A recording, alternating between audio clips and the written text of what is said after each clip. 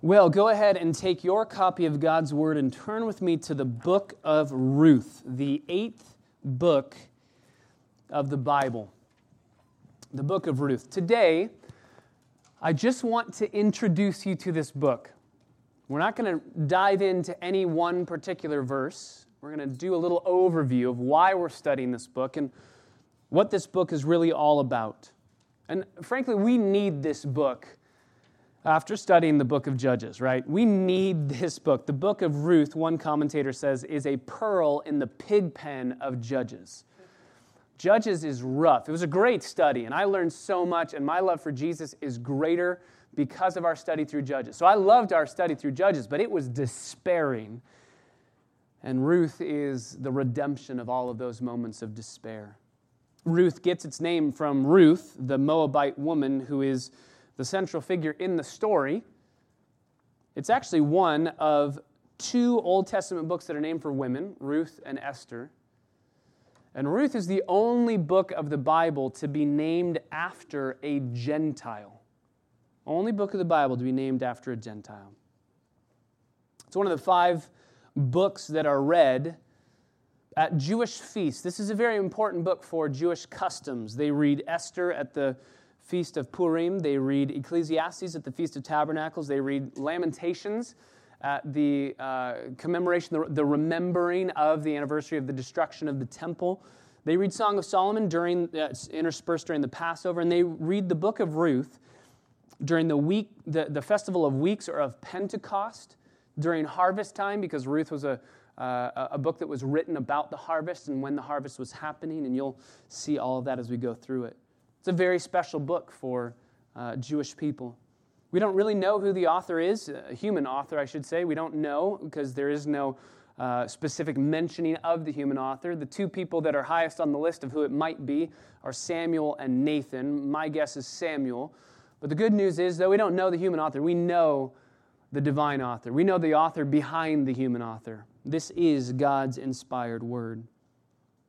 And the time frame for this book, you can see in Ruth chapter 1, verse 1, it's during the days of the judges. So during the period of the judges is when the book of Ruth is taking place. Boaz, who we're going to meet in this book, who is also the central figure of the book, who ends up marrying Ruth, Boaz is a contemporary of Gideon.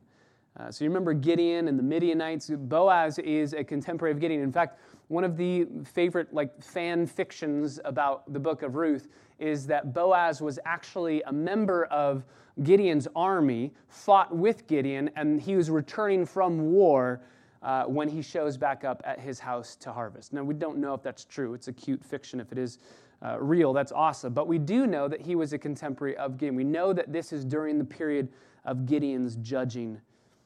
So that would mean that this book took place over 3,000 years ago. 3,000 years ago. And so that begs the question, can a book that was written over 3,000 years ago have anything to say to us today?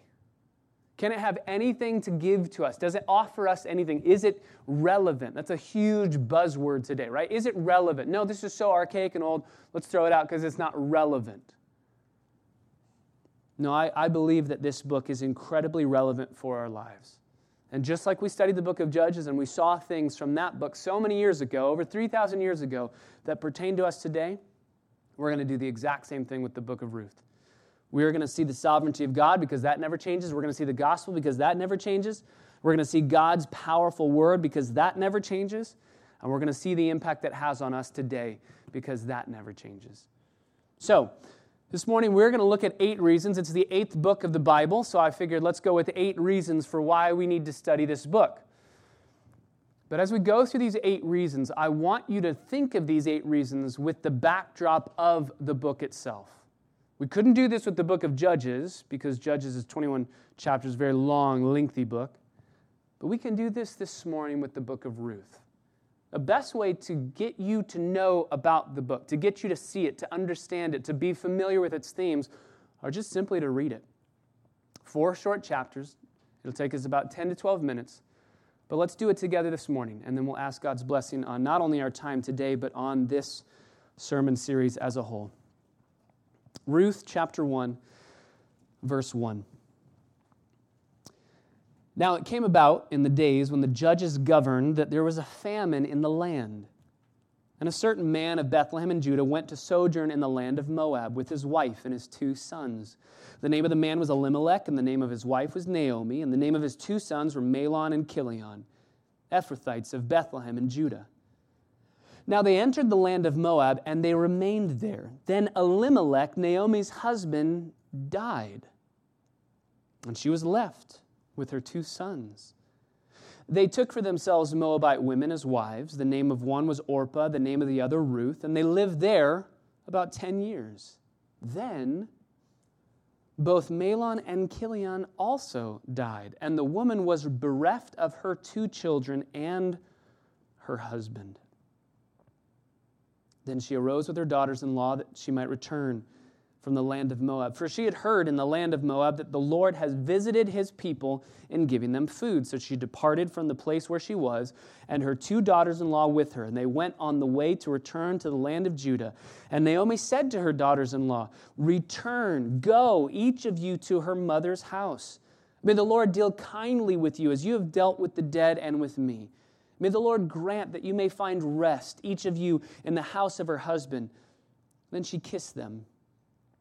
And they lifted up their voices, and they wept. And they said to her, "No, but we will surely return with you to your people." But Naomi said, "Return, my daughters. Why should you go with me?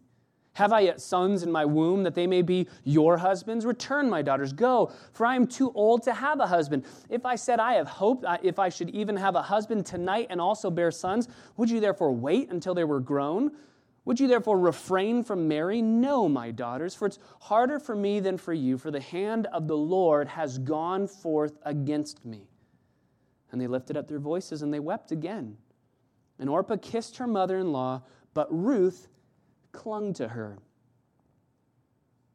Then she said, "Behold, your sister-in-law has gone back to her people and to her gods. Return after your sister-in-law."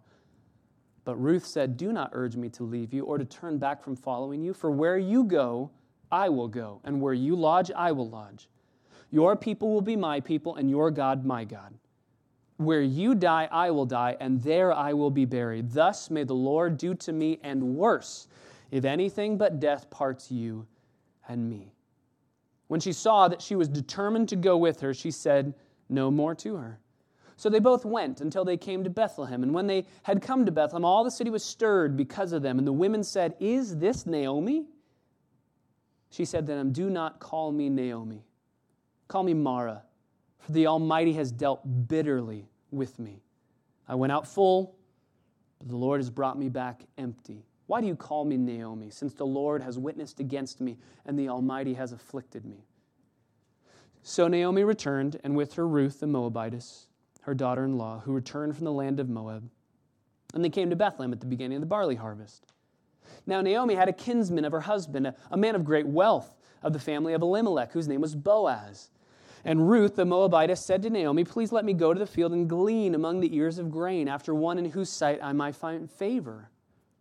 And she said to her, "Go, my daughter." So she departed and went and gleaned in the field after the reapers. And she happened to come to the portion of the field belonging to Boaz, who was of the family of Elimelech. Now, behold, Boaz came from Bethlehem and said to the reapers, "May the Lord be with you." And they also said to him, "May the Lord bless you." Then Boaz said to his servant, who was in charge of the reapers, "Whose young woman is this?" The servant in charge of the reapers replied, "She is the young Moabite woman who returned with Naomi from the land of Moab." And she said, "Please let me glean and gather after the reapers among the sheaves." Thus she came and has remained from morning until now. She's been sitting in the house for a while. And Boaz said to Ruth, "Listen carefully, my daughter. Do not go to glean in another field. Furthermore, do not go on from this one, but stay here with my maids. Let your eyes be on the field which they reap, and go after them. Indeed, I have commanded the servants not to touch you. When they are thirsty, go to the waters jars and drink from where the servants draw." And she fell on her face, bowing to the ground, and said to him, "Why have I found favor in your sight, that you should take notice of me, since I'm a foreigner?" Boaz replied to her, "All that you have done for your mother-in-law after the death of your husband has been fully reported to me. and how you left your father and your mother in the land of your birth and came to a people that you did not previously know. May the Lord reward your work and your wages be full from the Lord, the God of Israel, under whose wings you have come to seek refuge." Then she said, "I have found favor in your sight, my Lord, for you have comforted me, and indeed have spoken kindly to your maidservant, though I am not like one of your maidservants." At mealtime, Boaz said to her, "Come up here, that you may eat of the bread and dip your piece of bread in the vinegar." So she sat beside the reapers, and he served her roasted grain, and she ate and was satisfied and had some left. When she rose to glean, Boaz commanded his servant, saying, "Let her glean even among the sheaves, and do not insult her. Also, you shall purposely pull out for her some grain from the bundles and leave it, so that she may glean, and don't rebuke her." So she gleaned in the fields until evening. And then she beat out what she had gleaned, and it was about an ephah of barley. So she took it up and went into the city, and her mother-in-law saw what she had gleaned. So she took it and gave it to Naomi, what she had left after she was satisfied. Her mother-in-law then said to her, "Where did you glean today, and where did you work? May he who took notice of you be blessed." So she told her mother-in-law with whom she had worked and said, "The name of the man with whom I worked today is Boaz." Naomi said to her daughter-in-law, "May he be blessed of the Lord, who has not withdrawn his kindness to the living and to the dead." And again Naomi said to her, "The man is our relative. He is one of our closest relatives." Then Ruth the Moabitess said furthermore, "He said to me, 'You shall stay close to my servants until they have finished all my harvest.'" Naomi said to Ruth, her daughter-in-law, "It is good, my daughter, that you go out with his maid, so that others do not fall upon you in another field." So she stayed close by the maids of Boaz in order to glean until the end of the barley harvest and the wheat harvest. And she lived with her mother-in-law. Then Naomi, her mother-in-law, said to her, "My daughter, shall I not seek security for you, that it may be well with you? Now is not Boaz our kinsman, with whose maids you were? Behold, he winnows barley at the threshing floor tonight. Wash yourself, therefore, and anoint yourself, and put on your best clothes, and go down to the threshing floor, but do not make yourself known to the man until he has finished eating and drinking. It shall be when he lies down that you shall notice the place where he lies, and you shall go and uncover his feet and lie down. Then he will tell you what you shall do." She said to her, "All that you say, I will do." So she went down to the threshing floor and did according to all that her mother-in-law had commanded her. When Boaz had eaten and drunk and his heart was merry, he went to lie down at the end of the heap of grain, and she came secretly, uncovered his feet, and lay down. It happened in the middle of the night that the man was startled, bent forward, and behold, a woman was lying at his feet. He said, "Who are you?" And she answered, "I am Ruth, your maid. So spread your covering over your maid, for you are a close relative." Then he said, "May you be blessed of the Lord, my daughter, for you have shown your last kindness to be better than the first by not going after young men, whether poor or rich. Now, my daughter, do not fear. I will do for you whatever you ask, for all my people in the city know that you are a woman of excellence. Now, it is true that I am a close relative. However, there is a relative closer than I. So remain this night, and when morning comes, if he will redeem you, good, let him redeem you. But if he does not wish to redeem you, then I will redeem you, as the Lord lives. Lie down and wait until morning." So she lay at his feet until morning and rose before one could recognize another. And he said, "Let it not be known that the woman came to the threshing floor." Again he said, "Give me the cloak that is on you and hold it." So she held it. And he measured 6 measures of barley and laid it on her, and she went into the city. When she came to her mother-in-law, she said, "How did it go, my daughter?" And she told her all that the man had done for her. She said, "These 6 measures of barley he gave to me, for he said, 'Do not go to your mother-in-law empty-handed.' Then she said, 'Wait, my daughter, until you know how the matter turns out, for the man will not rest until he has settled it today.' Now Boaz went up to the gate and sat down there, and behold, the close relative of whom Boaz spoke was passing by. So he said, 'Turn aside, friend, sit down here.' And he turned aside and sat down. He took 10 men of the elders of the city and said, 'Sit down here.' So they sat down. Then he said to the closest relative, 'Naomi, who has come back from the land of Moab, has to sell the piece of land which belonged to our brother Elimelech. So I thought to inform you, saying, buy it before those who are sitting here and before the elders of my people. If you will redeem it. But if not, tell me that I may know. For there is no one but you to redeem it, and I after you.' Then he said, 'I will redeem it.' Boaz said, "On the day that you buy the field from the hand of Naomi, you must also acquire Ruth, the Moabitess, the widow of the deceased, in order to raise up the name of the deceased in his inheritance."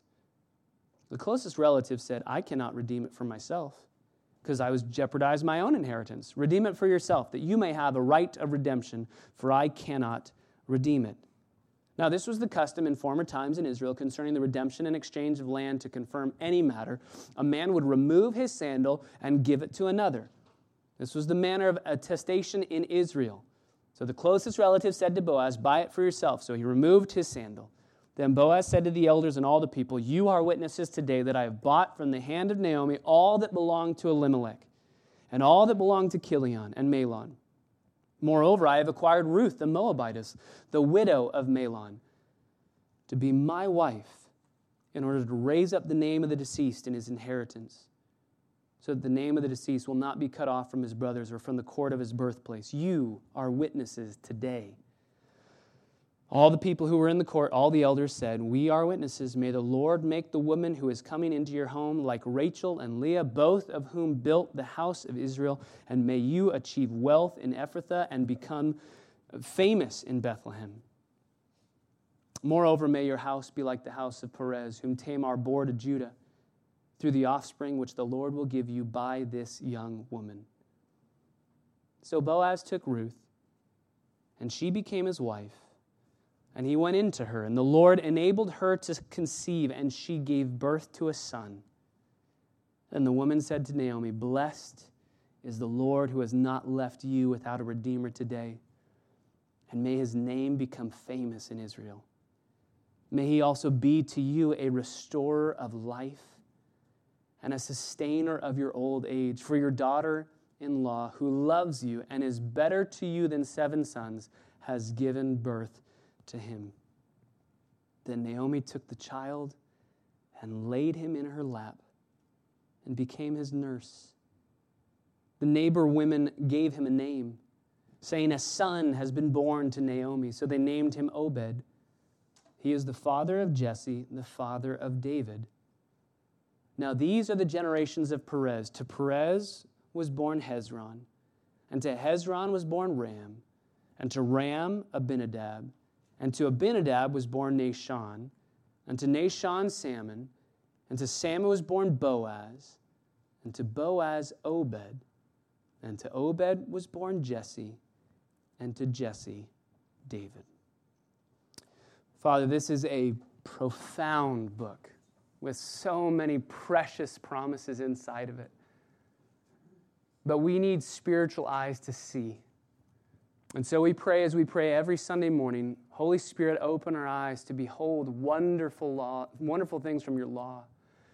Even in the reading of your word, it's better to just read it and let your Spirit do the work that he loves to do and point us to our Redeemer, Jesus Christ.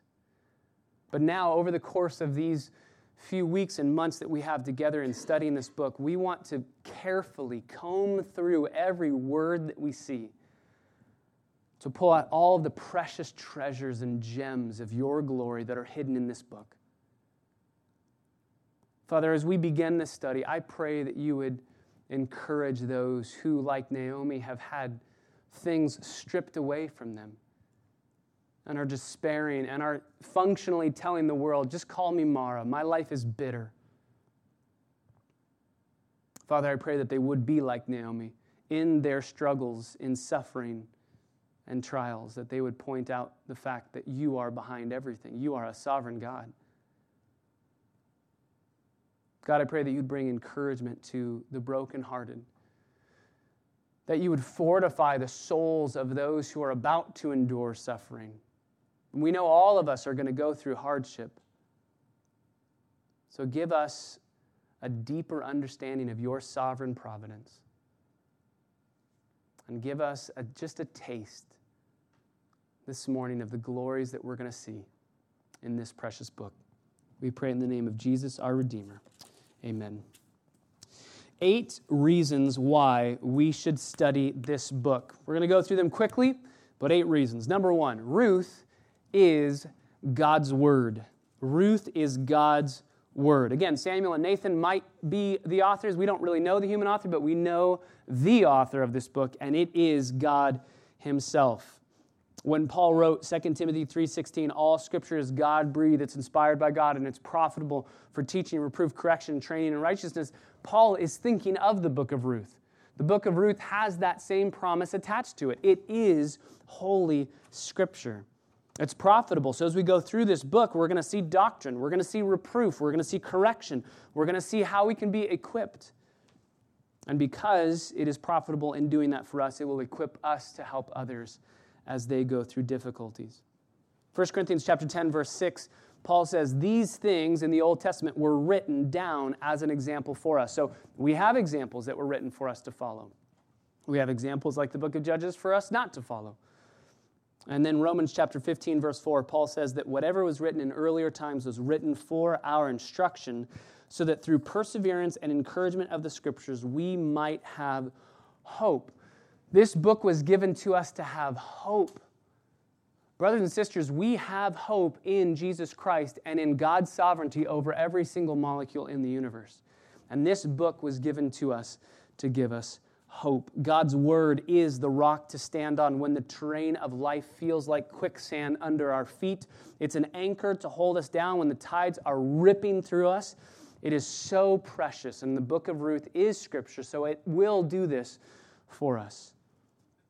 We've talked before about historical theology and people that died to preserve Scripture, to translate Scripture, that were burned at the stake because of the Scriptures and their love for the Scriptures. Brothers and sisters, we have this book in our hands because people were martyred in their attempt to keep this book going.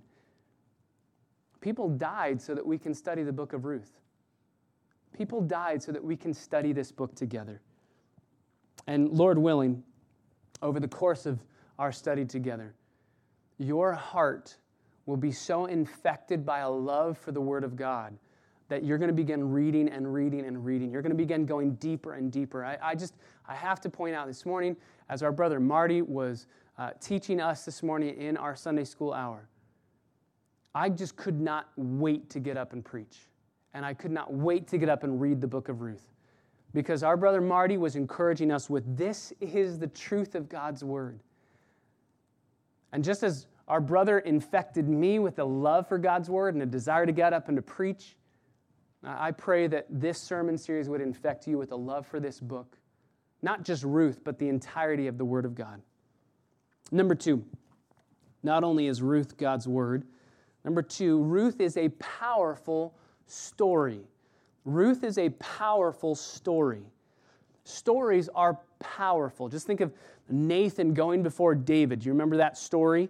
When Nathan goes before David, and Nathan tells him the whole story that he made up about the little lamb that was taken, that was stolen away, and David gets it. Nathan says, hey, that story, remember? David says, oh, that man who stole that person's lamb, he should be killed. And Nathan says, you're that man. You stole somebody else's wife. And David repents. Why? Because of a story. A story got his attention. Think of Jesus' parables. All of Jesus' parables are stories that grab you. They grab your attention. They teach you truth. There's almost a safety in the story, and then all of a sudden it hooks you in and it grabs you, and it says, oh, what you thought was happening, it's the opposite. We love stories. Why are they so powerful? Two reasons why they're powerful. Stories are powerful, number one, because they engage us. They draw us in. They help us use our imagination. One writer says, a good storyteller turns an ear into an eye.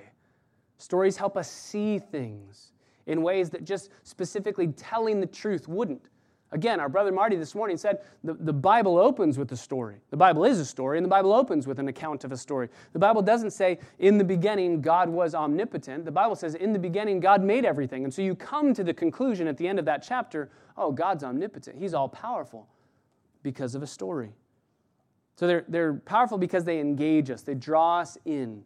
But they're also powerful, number two, because they can sneak up on us and catch us by surprise. And this story is going to do that. It's going to sneak up on us and it's going to catch us by surprise. It's going to disarm us with a little bit of charm, and then it's going to just set the hook in and grab our heartstrings. They engage us. They expose us.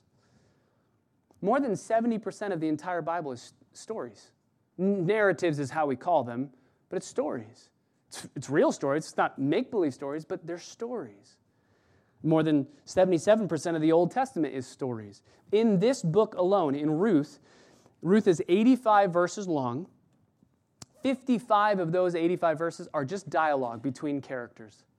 It's just conversation in the midst of the story. There's 1,294 words that make up this book, and 678 of those are spoken by the characters, just playing back and forth with one another. In fact, your Bible has these split up into 4 chapters. And this is actually a really good designation of the chapter breaks because there's 4 main acts in this book. You could kind of see it as we read through it. And each chapter is one act with 3 scenes inside of each act. There's a beautiful storytelling nature to this book. It's a very, very powerful story. But that leads us to number 3. So not only is Ruth God's Word, and not only should we study it because it's a powerful story, but number 3, and this has to go, this is kind of a 2A, if you will, but this is number 3, Ruth teaches us how to interpret stories. This book is going to teach us how to interpret stories. We find imperatives very easy to interpret, right? You read the book of Ephesians, and it just tells you this is what you should do. Husbands, love your wives. That's it. There's no story to it. It just tells you what to do. Epistles are much easier to read because it feels like we've gotten something out of our time in reading. It tells us what to do. What should we do? Okay, it tells us what to do. We're good to go. I can do that. But you read a story and you wonder, what am I supposed to get out of that? What am I supposed to understand as I've gone through that? And that's why we studied the book of Judges to be able to learn how to interpret Old Testament narratives, and we're going to do the same thing here in the book of Ruth. If you don't read these stories correctly, if you don't interpret them rightly, then you will apply them incorrectly. That's why cults exist, by the way.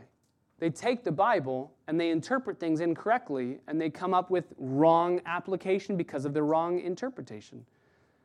So simply having a Bible in your hands doesn't mean you understand the meaning of Scripture. To understand authorial intent, you have to apply the principles that we're learning in our Sunday school, how to study these things rightly. And that's why these 2 series are working perfectly together.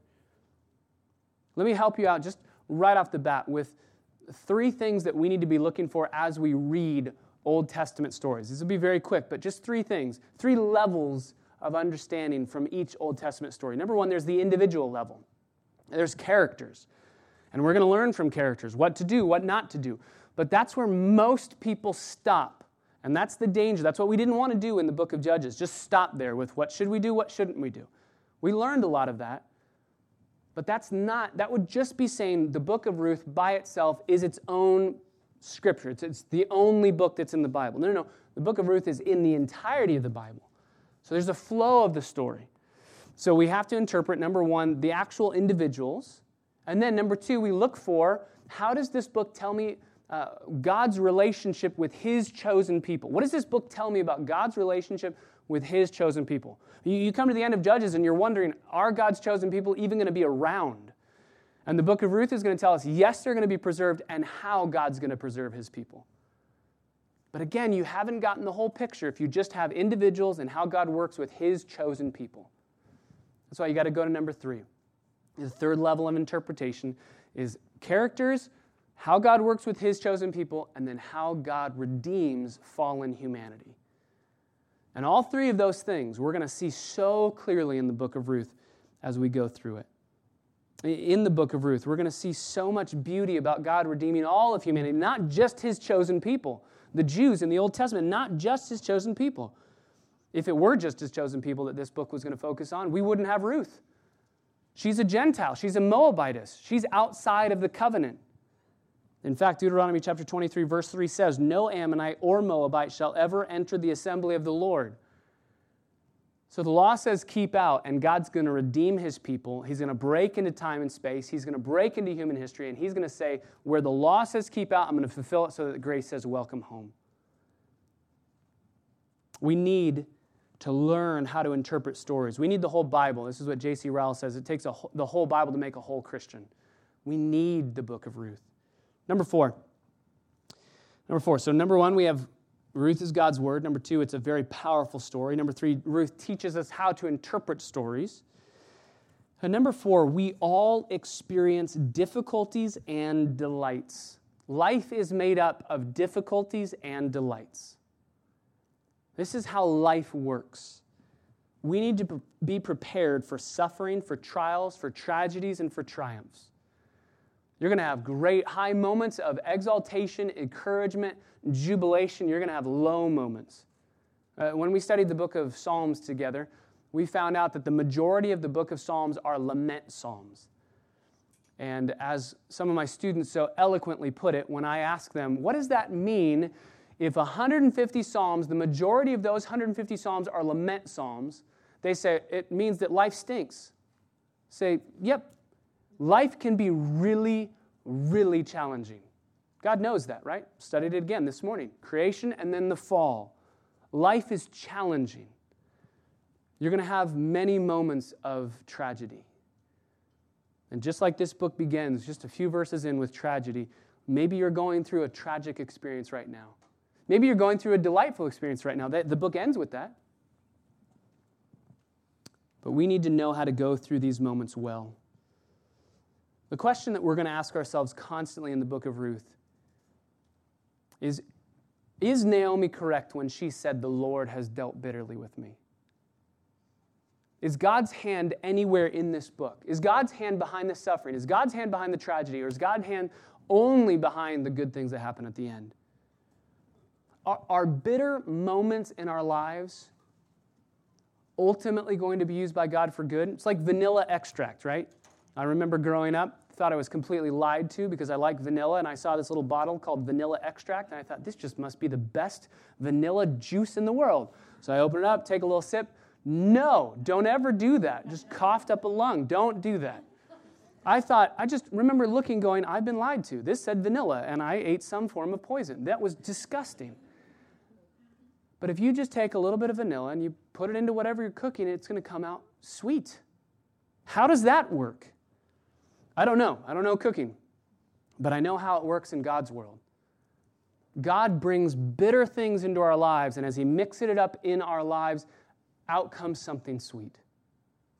And as believers, if you are a believer in Jesus Christ, you have that promise that that will always be the case. Might not be in this life, but it will always be the case that in the end it will be turned for a sweet purpose.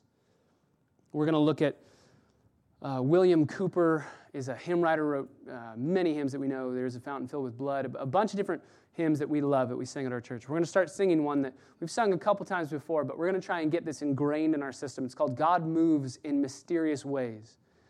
He says this: God moves in a mysterious way, His wonders to perform. He plants His footsteps in the seas and rides upon the storm. Deep in unsearchable minds of never-failing skill, He treasures up His bright designs and works His sovereign will. You fearful saints, fresh courage take. The clouds you so much dread are big with mercy and shall break in blessings on your head. So judge not the Lord by feeble sense, but trust Him for His grace. Behind a frowning providence, He hides a smiling face. This book starts out with a frowning providence. It's bitter from the get-go. But as we work our way through it, you start to see God's smile. The corners of His mouth start turning up as He works out the smiling will behind that bitter providence.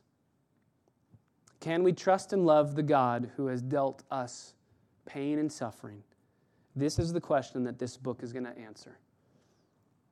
Number 5, Ruth shows the comforting doctrine of providence. Ruth shows the comforting doctrine of providence. Now, when I say the word providence, for us, we're close to a hospital called Providence, or maybe if you're in 3rd grade, you think of the capital of Rhode Island.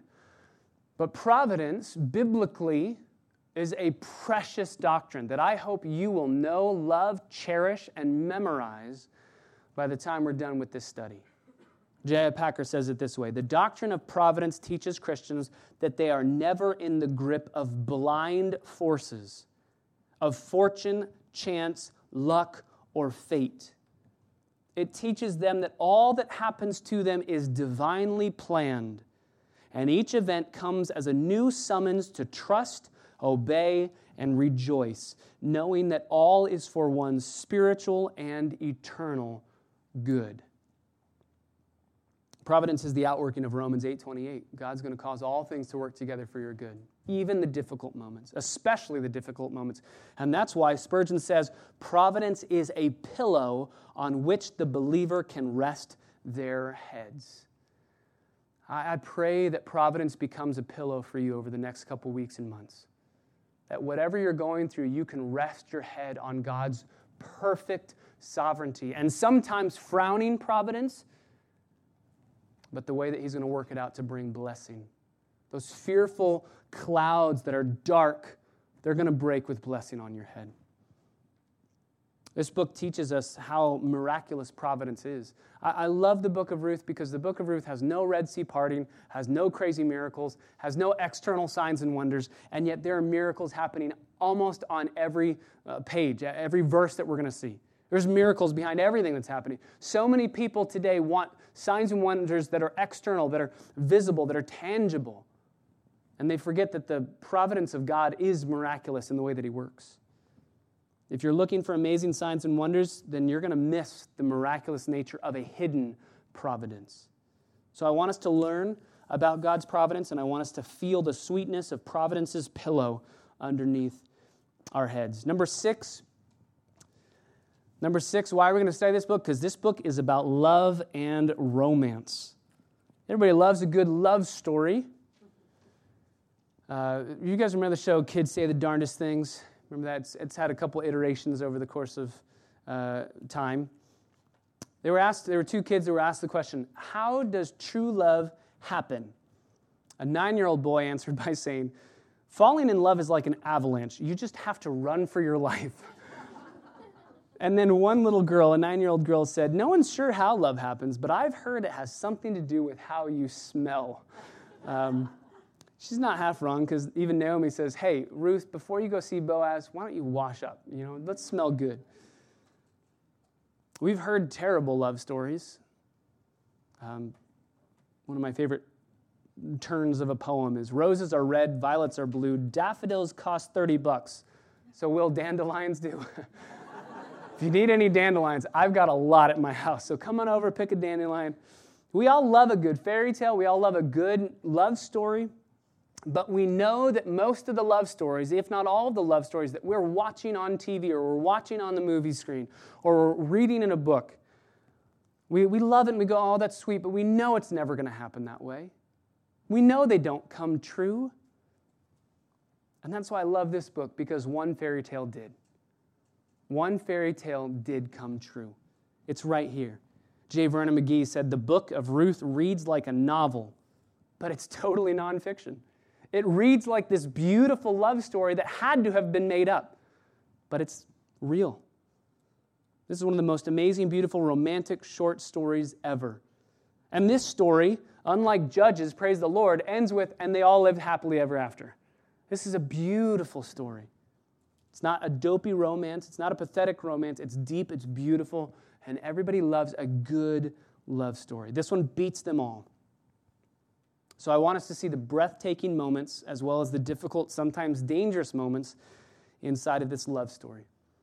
Number 7, you just write down biblical manhood and womanhood. What does it mean to be a real man and a real woman? We need the book of Ruth to teach us this, biblical manhood and biblical womanhood, in a day and age where we are so confused. The roles of men and women are constantly under attack, and a lot more today than I've ever experienced, just always under attack. So we need stories like this that elevate the magnificent meaning of biblical manhood and womanhood. We need heroes like Ruth. We need heroes like Boaz. And we're going to see them on display as we go through this study. And finally, number 8. So number 1, God's Word. Ruth is God's Word. So we're going to study Scripture together. Number 2, it's a powerful story. Number 3, Ruth teaches us how to interpret stories. Number 4, we all experience difficulties and delights. Number 5, Ruth shows us the comforting doctrine of providence. Number 6, we love a good romantic love story. Number 7, we need heroes in biblical manhood and womanhood. We need to know those roles.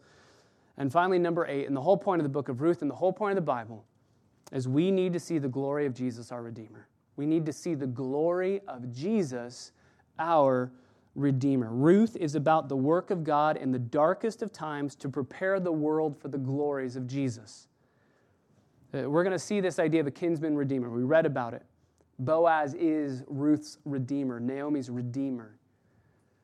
The kinsman redeemer had to be a relative. Jesus became our relative. That's the glory of the incarnation.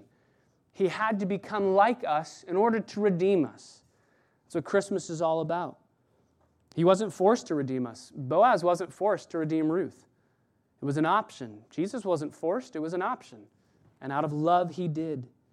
And he did it when we had nothing to help our cause, just like Boaz redeemed Ruth when she had nothing to help her out. Why should she be redeemed? She had all reasons not to be redeemed. That's why the other closer relative says, "Nah, I'm not going to partake of that. I don't need any other problems in my life. This is going to be hard. I don't need that."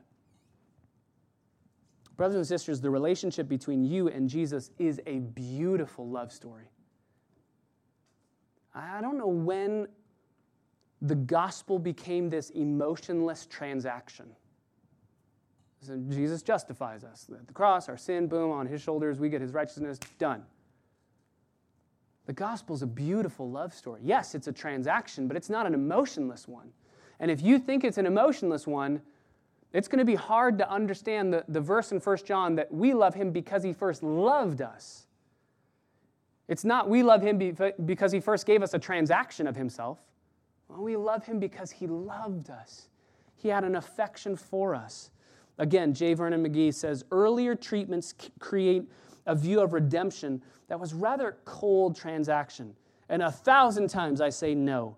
Redemption is the love story of a kinsman who neither counted the cost nor figured up the profit and loss, but for joy paid an exorbitant price for the one that he loved. The book of Ruth declares that redemption is not a business transaction. It is a love story. Jesus, our Redeemer, is going to save us not just from the hardships in life, but from sin and from death, to buy us out of the slave market of sin and death. He redeems. He redeems even the hardest moments in our lives, bringing beauty out of ashes. He is our Redeemer who constantly, continually steps into the worst moments of our human existence. And he pulls us out. He saves us from those circumstances, not because of our goodness, but because of his goodness. He brings redemption. So this book shows us that in all of human history, even in its darkest hours, they serve to magnify the glory of God and his grace. And in strange and surprising ways, this book, though it's about 1,000 years before the cross, is going to actually magnify what happens at the cross and glorify Christ's saving work. So, 8 reasons. So much more could be said. We learn about living a godly life in the midst of an ungodly culture. We learn about staying pure when we're surrounded by impurity. We learn about not allowing culture to rewrite our character. We learn about letting our character influence our culture. But just preparing for next Sunday, I want us to think, these people are real people. What would Boaz have thought before this book was written? Would he be thinking, okay, I'm incredibly wealthy. Apparently he's decently good looking. And I don't have a wife. God, why haven't you given me a wife? What are you waiting for? I feel like I've got all my ducks in a row here. What are you waiting for? Where's my wife? Naomi is probably asking in the early verses of this book, why did God take my husband away? Why? Why did he take my husband away? If only she could wait, and if only she could read the ending before it was ever written, she would know, oh, I know why. But she's stuck in that moment. Boaz saying, why don't I have a wife? Naomi saying, why was my husband taken away from me? Ruth is probably wondering, as she follows Naomi, what kind of God have I decided to follow? Elimelech, before he died, might have thought, I shouldn't have taken my family to Moab. I've destroyed everything. There's no hope left over because of my one rash decision. And if you're here this morning and you feel that way, God, what are you up to? What's going on? Why hasn't this happened? Or why has this happened? Or if you're asking the question, have I destroyed any possibility of a good life moving forward? Have I lost all hope because of my past decisions? Can God redeem any of this? The answer is found in the book of Ruth, and the answer is yes. God redeems all of it. And if you would trust him, if you would wait upon him, brothers and sisters, he's writing your story. The same God who wrote Ruth's story is writing your story. It's not done yet, but we do know the ending. So trust him as he is still penning your story today, and cling to the goodness of our Savior, Jesus Christ. Father, we thank you so much for the glories that we see in this book. These characters had absolutely no idea how you were going to bring about redemption. And frankly, neither do we sometimes. We don't know how you're going to redeem a moment. How could this possibly be used for good, we say. And then you do. You make it work. You bring beauty out of ashes. And so I pray that we would stand in awe of your glorious sovereign providence and trust you. You plant your footsteps in the seas, like William Cooper says. You're moving, but it's hard to see. When your foot steps on the water, instantly your footprint goes away. But we know you're moving. So may we trust in your kindness and goodness towards us this day, and help us to do so all the more because of our study of Ruth.